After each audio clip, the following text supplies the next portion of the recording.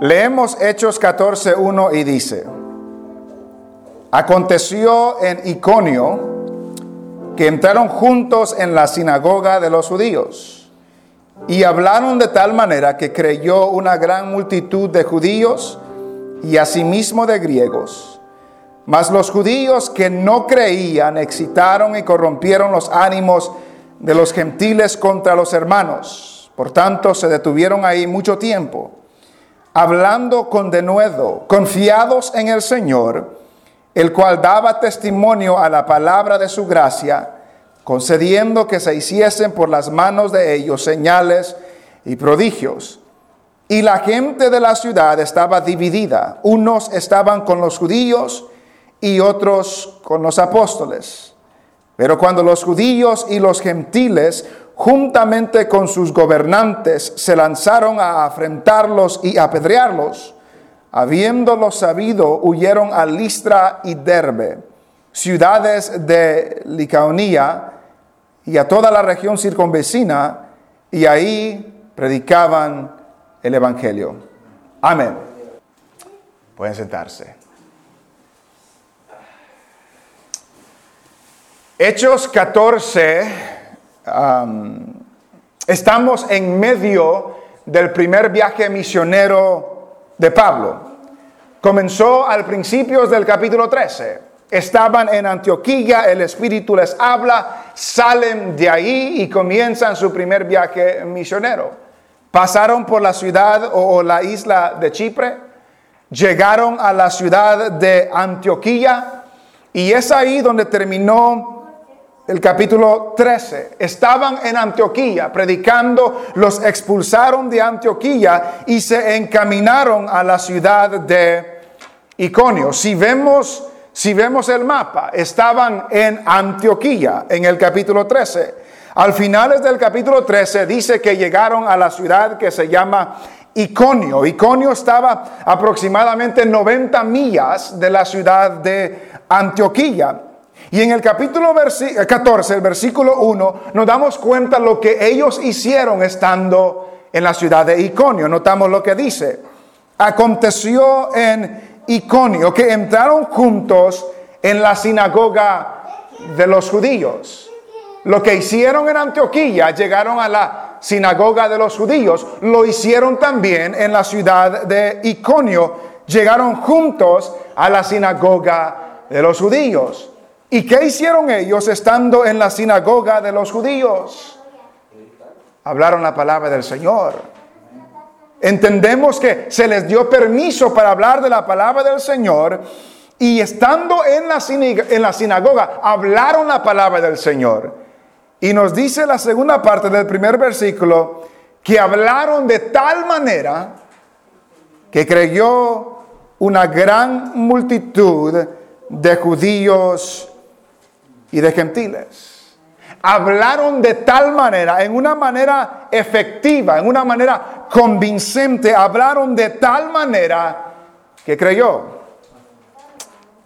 gran número de judíos y de gentiles.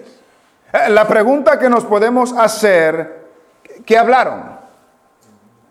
¿Qué es lo que hablaron ellos en la sinagoga de los judíos? Cuando nos adelantamos más adelante en el versículo 3, nos dice: por tanto se detuvieron ahí mucho tiempo hablando con denuedo, confiados en el Señor, el cual daba testimonio a la palabra de su gracia. Lo que hablaron era la palabra de la gracia de Dios. Al final, en el versículo 7, cuando llegaron a Derbe y a Listra, dice que predicaban el evangelio. Entonces podemos concluir que en la sinagoga de Iconio hablaban la palabra de la gracia de Dios y hablaban el evangelio de Jesucristo. Y el resultado de hablar la palabra de la gracia de Dios y el resultado de hablar el evangelio de Jesucristo era que una gran multitud creyó. Note el hincapié que hace aquí. Creyeron una gran multitud de judíos y de gentiles, que nos lleva a concluir que el objetivo de hablar la palabra es para que los que no creen, crean. Es simple. El objetivo de hablar la palabra es para que los que no creen en la palabra puedan creer en la palabra. Lo vemos en el capítulo 13. Note lo que dice el capítulo 13, versículo 12. Cuando estaban en la ciudad de Pafos, Sergio Paulo, dice el versículo 12, entonces el procónsul, viendo lo que había sucedido, ¿qué pasó? Creyó maravillado de la doctrina del Señor. En el versículo 38 de este mismo capítulo, sabed pues esto, varones hermanos, que por medio de él se os anuncia perdón de pecados, y que todo aquello que por la ley de Moisés no pudisteis ser justificados, en él es justificado todo aquel que cree. Note lo que dice el versículo 48. Los gentiles, oyendo esto, se regocijaban y glorificaban la palabra del Señor, y creyeron todos los que estaban ordenados para vida eterna. El objetivo, el fin de hablar la palabra del Señor es para que los que no creen, crean en el evangelio de Jesucristo.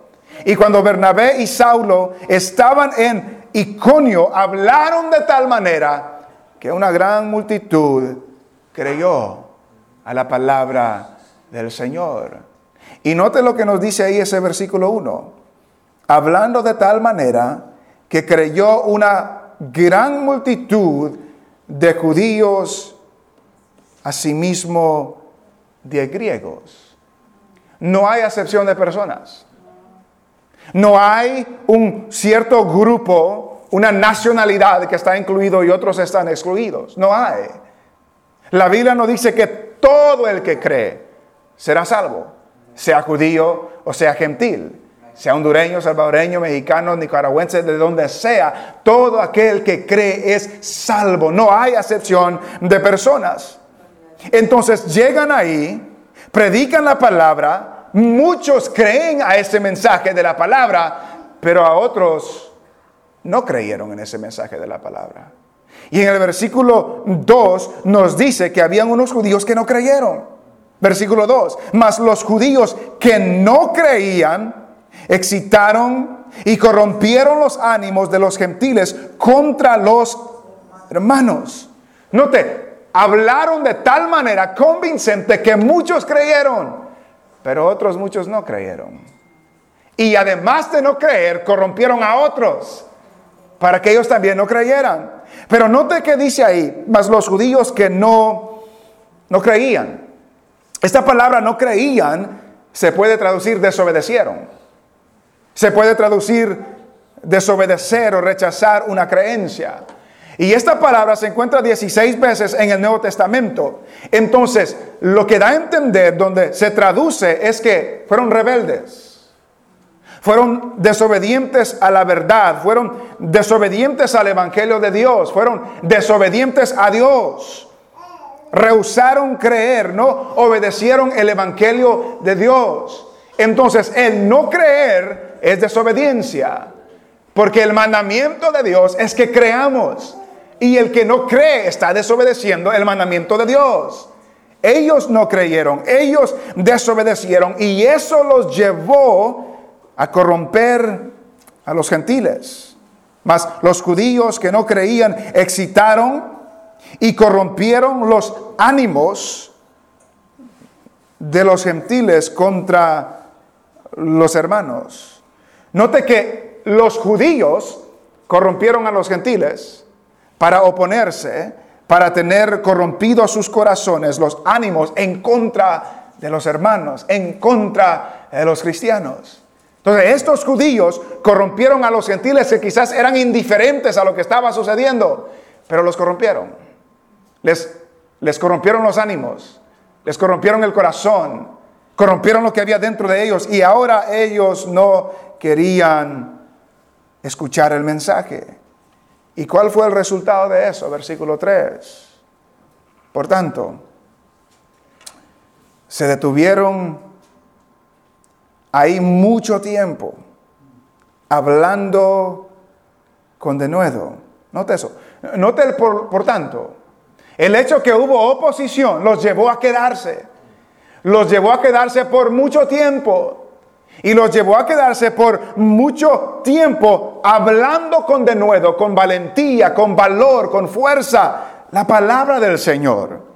La palabra de la gracia de Dios. Y note que ellos, en medio de oposición, se quedaron mucho tiempo hablando la palabra con denuedo, con valor, con autoridad, confiados en el Señor. Confiados en el Señor. La iglesia habla la palabra confiados en el Señor. La iglesia habla la palabra entendiendo que no es el poder de la iglesia, es el poder de Dios. Entendiendo que la iglesia no cambia corazones, es Dios quien cambia corazones. Entendiendo que es Dios quien cambia vidas, no es la iglesia. Entonces ellos hablaron la palabra y confiaron en el Señor. Y esa es la tarea suya y mía, hablar la palabra y confiar en el Señor. Compartir el evangelio y confiar en el Señor. Compartir la palabra de la gracia y confiar en el Señor. ¿Y confiaron en qué? Confiaron en que el Señor los iba a proteger.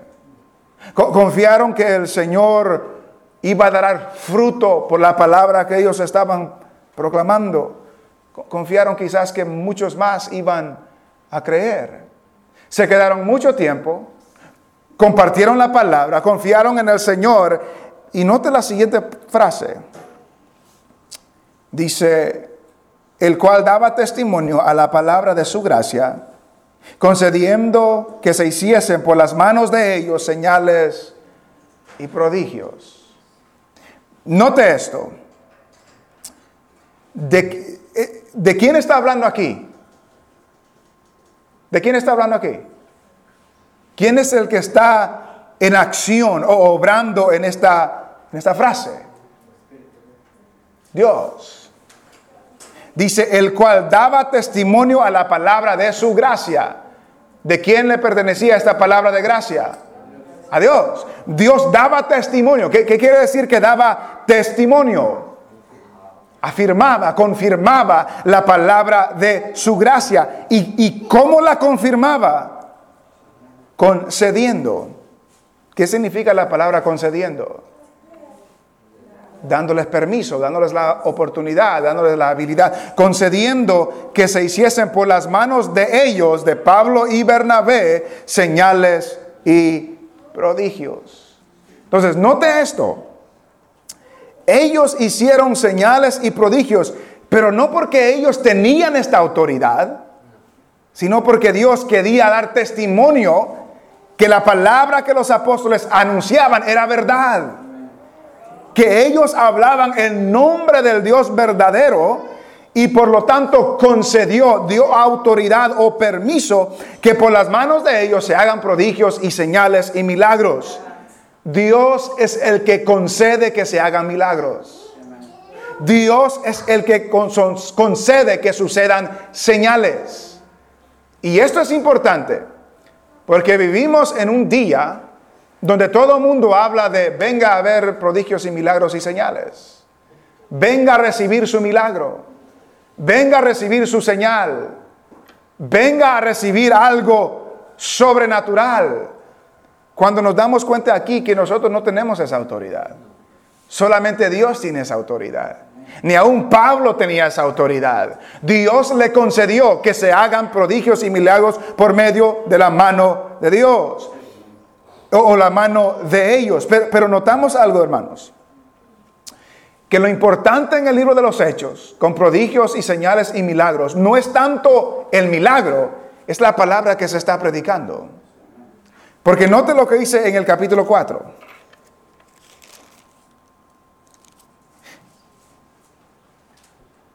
Capítulo 4, versículo 29. Dice, y ahora, Señor, mira sus amenazas y concede, note la palabra otra vez, y concede a tus siervos que con todo denuedo hablen tu palabra. Note lo primerito que le piden. Concede que hablen tu palabra mientras extiendes tu mano para que se hagan sanidades y señales y prodigios mediante el nombre de tu santo Hijo Jesús. La proclamación de la palabra en ese entonces iba acompañado con señales y milagros y prodigios, pero no iba separado de la proclamación de la palabra, iban juntos. Note lo que dice el capítulo 5, versículo 12. Y por la mano de los apóstoles se hacían muchas señales y prodigios en el pueblo. Y estaban todos unánimes en el pórtico de Salomón. De los demás ninguno se atrevía a juntarse con ellos, mas el pueblo los alababa grandemente y los que creían en el Señor aumentaban más. No dice que enseñaron, pero dice que creían en el Señor. Y para que crean en el Señor, ¿qué debe de haber? Palabra. Tiene que haber la proclamación de la palabra. Los milagros nunca iban acompañados sin la palabra, siempre van con la palabra del Señor. Capítulo 8, versículo 5. Dice, entonces Felipe, descendiendo a la ciudad de Samaria, les predicaba a Cristo. Y la gente unánime escuchaba atentamente las cosas que decía Felipe, oyendo y viendo las señales que hacía. Porque de muchos que tenían espíritus inmundos salían estos dando grandes voces, y muchos paralíticos y cojos eran sanados. Notamos otra vez, les predicaba a Cristo, anunciaba la palabra, y esto iba acompañado con prodigios y señales y milagros. Pero debemos tener algo claro, que esto sucedía en ese entonces, porque no tenían la palabra del Señor, no tenían la Biblia, no tenían la Biblia escrita que nosotros tenemos. Entonces, Dios confirmaba que ellos hablaban por Él, por los milagros que hacía. Dios ya no obra de esa manera.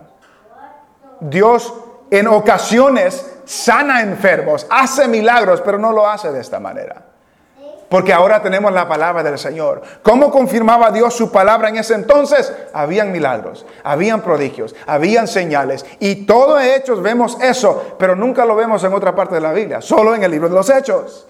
¿Por qué? Porque Dios confirmaba la palabra de su gracia, confirmando que ellos estaban hablando en voz de Él por medio de milagros y prodigios y señales. Así es que digo eso, porque si en algún futuro usted tiene un problema y escucha a alguien que diga, venga a recibir su milagro, y va y no recibe nada, no se enoje con Dios. Enójese con el que le dijo eso. Porque Dios no ha prometido eso. Dios nos habla y llama a confiar y creer en Él, pero no nos promete milagros. Y si los hace, gloria a Dios. Y si no los hace, gloria a Dios. Por mano de ellos se hacían prodigios y milagros. Pero el versículo 4, otra vez capítulo 14, versículo 4, nos dice que la gente de la ciudad estaba dividida. Unos con los judíos y otros con los apóstoles. La gente estaba dividida. Unos le creían a los judíos, que corrompieron a los gentiles, y otros le creían a los apóstoles, a Pablo y Bernabé. Luego sigue el versículo 5. Pero cuando los judíos y los gentiles, juntamente con sus gobernantes, se lanzaron a afrentarlos y a apedrearlos. Note lo que estaban planeando. Ellos simplemente vinieron a enseñar algo. ¿Y qué estaban planeando? Apedrearlos. Los judíos, los gentiles y los gobernantes. Hubo más oposición. Se lanzaron a apedrearlos. En Antioquía los expulsaron. En Iconio los querían apedrear. Pero Pablo y Bernabé se dieron cuenta de lo que querían hacer. Versículo 6. Habiéndolo sabido, huyeron a Listra y Derbe, ciudades de Licaonia, y a toda la región circunvecinas. Note eso. Estaban en Iconio y huyeron a Listra y luego a Derbe, ciudades de esta región. Pero ¿qué hicieron cuando llegaron allá?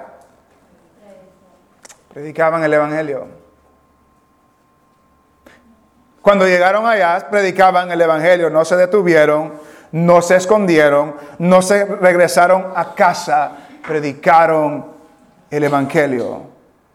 Dice un escritor, discípulos rechazados. En Antioquía los expulsaron. De Iconio lo querían apedrear y salieron huyendo. Dice, discípulos rechazados que proclaman un Señor rechazado. Han rechazado a Jesús.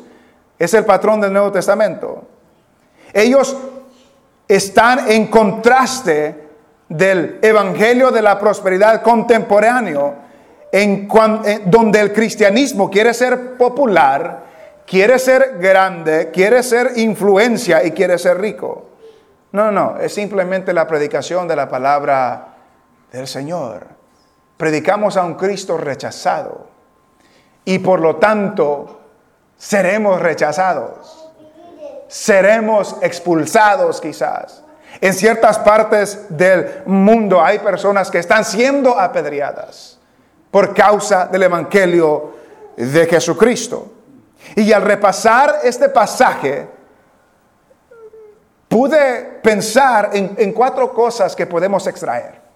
Vimos lo que el pasaje dice, pero vemos 4 cosas que podemos extraer.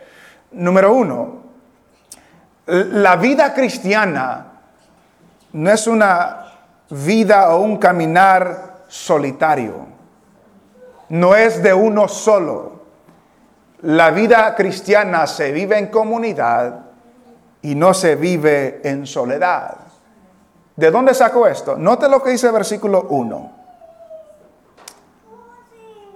Aconteció en Iconio que entraron ¿cómo? Juntos. Entraron juntos. Pablo y Bernabé entraron juntos. Y lo que se me vino a la mente cuando leía eso es, ¿por qué dice? Porque cuando entraron a Antioquía, no dice que entraron juntos, nomás dice que llegaron. Pero aquí nos dice específicamente que entraron juntos. ¿Por qué? Porque creo que el Señor nos quiere hacer resaltar que la vida cristiana no es de vivirla solo, es de vivirla en comunidad con otros hermanos. Muchas veces fracasamos, nos desanimamos en nuestro caminar porque lo estamos haciendo solos. No debe ser así. Dios ha diseñado la iglesia para que el cristiano no camine solo. Hay momentos cuando debemos hacer las cosas solos. Hay momentos cuando tenemos que leer la Biblia solitos. Cuando tenemos que orar solitos. Cuando tenemos que ayunar solos. Cuando tenemos que evangelizar solos. Pero estas mismas cosas también se tienen que hacer con otros hermanos. Leer la Biblia con otros hermanos. Unirse a orar con otros hermanos. Salir a evangelizar con otros hermanos. Ir a la iglesia juntos con otros hermanos. Eclesiastés nos dice, mejor son 2 que 1. Hebreos nos dice, y considerémonos al amor y a las buenas obras, no dejando de congregarnos, como algunos tienen por costumbre, sino exhortándoos, y tanto más cuanto veis que aquel día se acerca. No está diseñada la iglesia, la vida cristiana, el cuerpo de Cristo de vivir solo. No está diseñado de esa manera. Y lamentablemente es lo que hacemos nosotros. Lo hacemos solos. No nos acompañamos con otros, no nos juntamos con otros. Entonces, ellos fueron a la iglesia juntos, por así decirlo. Busque a alguien con quien puede orar juntos. Busque a alguien con quien puede leer la Biblia juntos. Busque a alguien que pueden animarse mutuamente, porque tarde o temprano se va a desanimar. Y usted necesita ser animado, y para eso están los otros hermanos. Y yo me voy a desanimar y necesito ser animado, y por eso están ustedes. Busque a otras personas. Y si no conoce a nadie, pídale a Dios que le mande una persona. Él y yo somos testigos de eso. Cuando le pedimos a Dios que mande personas a su vida con la cual podemos compartir, Dios las manda. Pídale a Dios. No debemos de vivir la vida cristiana solos, solitarios. No. Para eso está la iglesia. Para eso están los hermanos. Número 2. Primero, no debemos de vivir la vida cristiana solos. Número 2, siempre habrá oposición. Tenga eso por claro, por seguro, siempre habrá oposición. Estaban en Antioquía, los expulsaron. Llegaron a Iconio, corrompieron a los demás hermanos y luego los querían apedrear. Siempre habrá alguien que se oponga a que usted se acerque a Dios. Siempre va a haber alguien que se oponga a que usted aprenda más de la Biblia. Siempre habrá alguien que se oponga a que usted camine fiel al Señor. Y si no conoce a nadie de esa manera, la Biblia dice que tenemos un enemigo del alma. La Biblia dice que tenemos un adversario, un acusador, un enemigo que solo viene para matar, hurtar y destruir. Un adversario, el diablo, que anda como león rugiente buscando a quien devorar. Y hará todo lo posible para destruirlo a usted. Hará todo lo posible para que usted no camine con el Señor. Hará todo lo posible para que usted deje de creer en el Señor. Y por eso el primer punto era importante, tener otros hermanos que lo animen a usted, porque el enemigo tiene sus hijos también. Los hijos de desobediencia, los hijos de las tinieblas. Y no crea que el enemigo no los usa para desanimarlo a usted. No crea que el enemigo no los usa para sacarlo del camino del Señor. Siempre va a haber oposiciones. Son usados por el enemigo para desanimarlo, para distraerlo, para desviarlo, para que no busque las cosas del Señor y busque otro camino. Siempre habrá. Y por eso necesita a aquellos que son de la luz, que oren con usted, que lo animen, que lo guíen en el camino correcto. Por eso no lo puede hacer solo, y yo tampoco. Por eso necesita otros hermanos, y yo también. Por eso fueron Pablo y Bernabé juntos, porque siempre habrá oposición.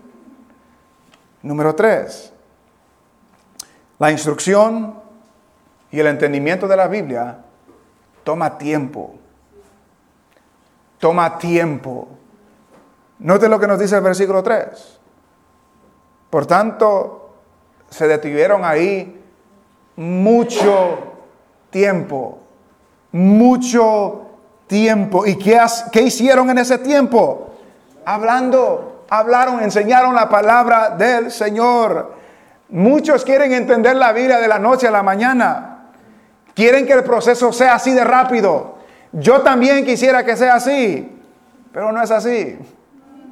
No es así. Toma tiempo. Tiempo para leer la Biblia. Tiempo para ser instruidos y enseñados en la Biblia. Y luego volver a leerla. Y luego meditar en ella. Y luego continuar siendo instruidos por medio de ella. Toma tiempo. No es de la noche a la mañana. Y si usted ha comenzado a leer la Biblia y se ha dado por vencido, toma tiempo. No se dé por vencido. Y lamentablemente muchos no quieren tomar este tiempo.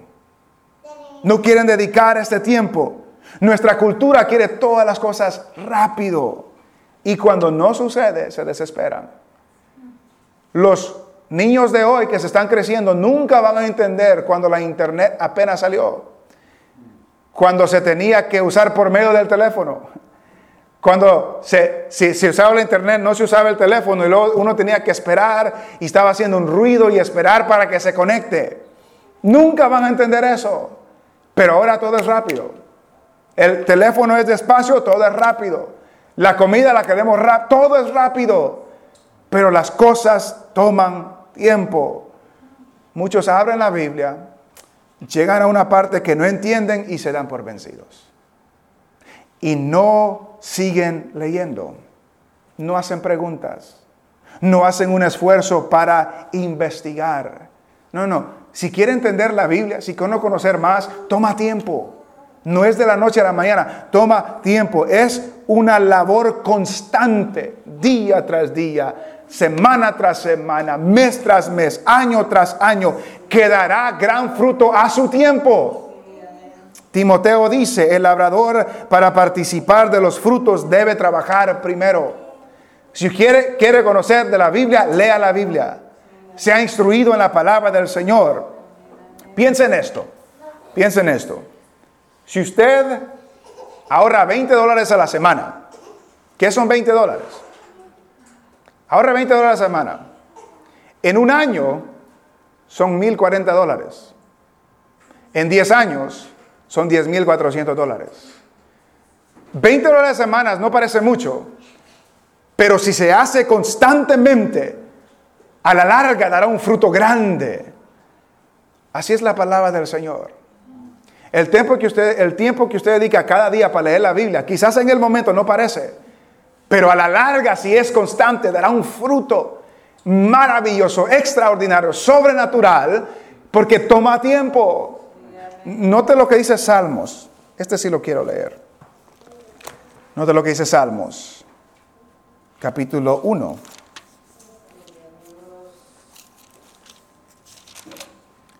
Salmos capítulo 1 y versículo, podemos leer desde el 1.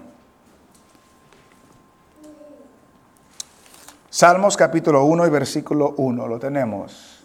Dice la Biblia: bienaventurado el varón que no anduvo en consejo de malos, ni estuvo en camino de pecadores, ni en silla de escarnecedores se ha sentado, sino que en la ley de Jehová está su delicia, y en su ley medita de día y de noche. Será como árbol plantado junto a corrientes de aguas, que da su fruto en su tiempo, y su hoja no cae, y todo lo que hace prosperará. ¿A qué se compara el que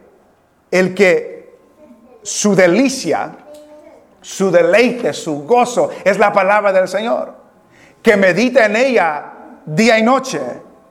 ¿A qué lo compara? Será como un árbol plantado junto a corrientes de agua. ¿Por qué es importante que un árbol plantado junto a corrientes de agua? Porque las raíces de ese árbol se están nutriendo de esas corrientes de agua. Las raíces del árbol se están nutriendo de esas corrientes de agua. Nadie está viendo eso debajo de la tierra, pero se está nutriendo, y se está nutriendo, y se está nutriendo. ¿Y cuál es el resultado? Que da su fruto en su tiempo, y su hoja no cae, y todo lo que hace prosperará.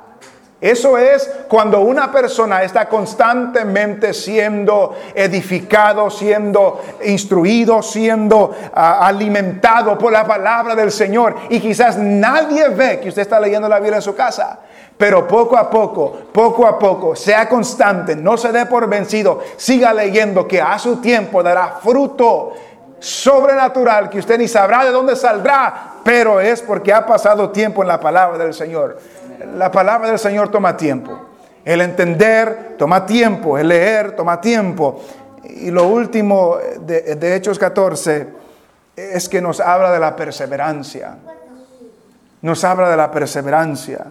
Cuando hablamos de perseverar es ser constantes. Es una capacidad que el creyente recibe, dice un diccionario, por medio del Espíritu Santo para permanecer fiel hasta la venida del Señor. Nos enseña la perseverancia, Hechos capítulo 14. ¿Cómo nos enseña la perseverancia? Cuando vemos este viaje misionero, salen Pablo y Bernabé y otro con ellos, Juan Marcos. Y Juan Marcos, el que los ayudaba, los abandonó y se regresó a Jerusalén. ¿Qué hicieron ellos?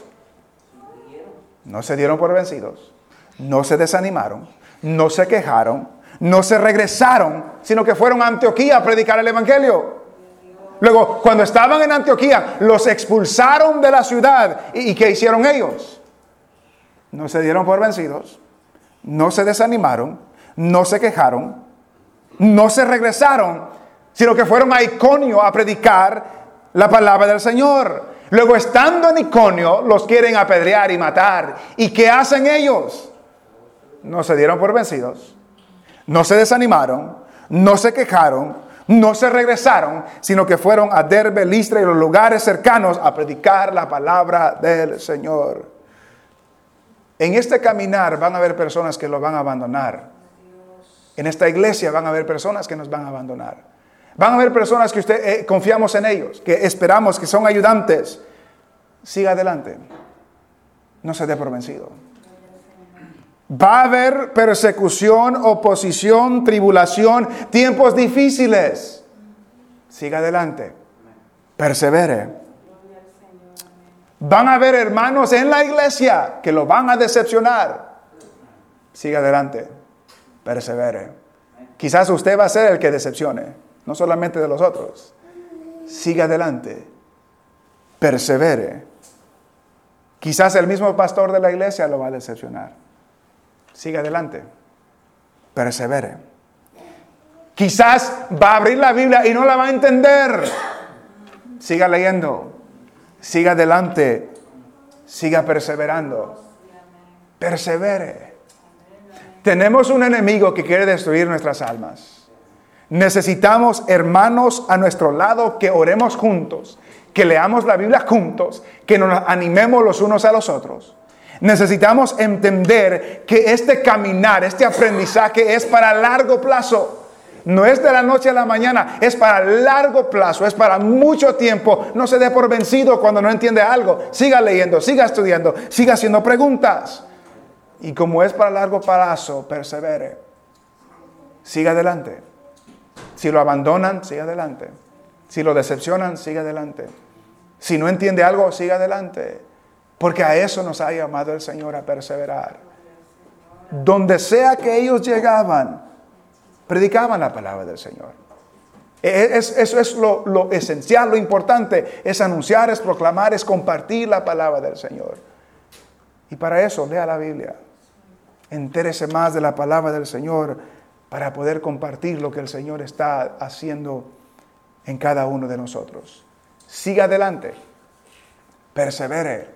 No se dé por vencido, que a la larga daremos fruto, veremos fruto que hoy no lo podemos imaginar. Siga adelante. Persevere. Arregle sus vidas con el Señor para que el Señor se glorifique en lo que está haciendo por medio de nosotros.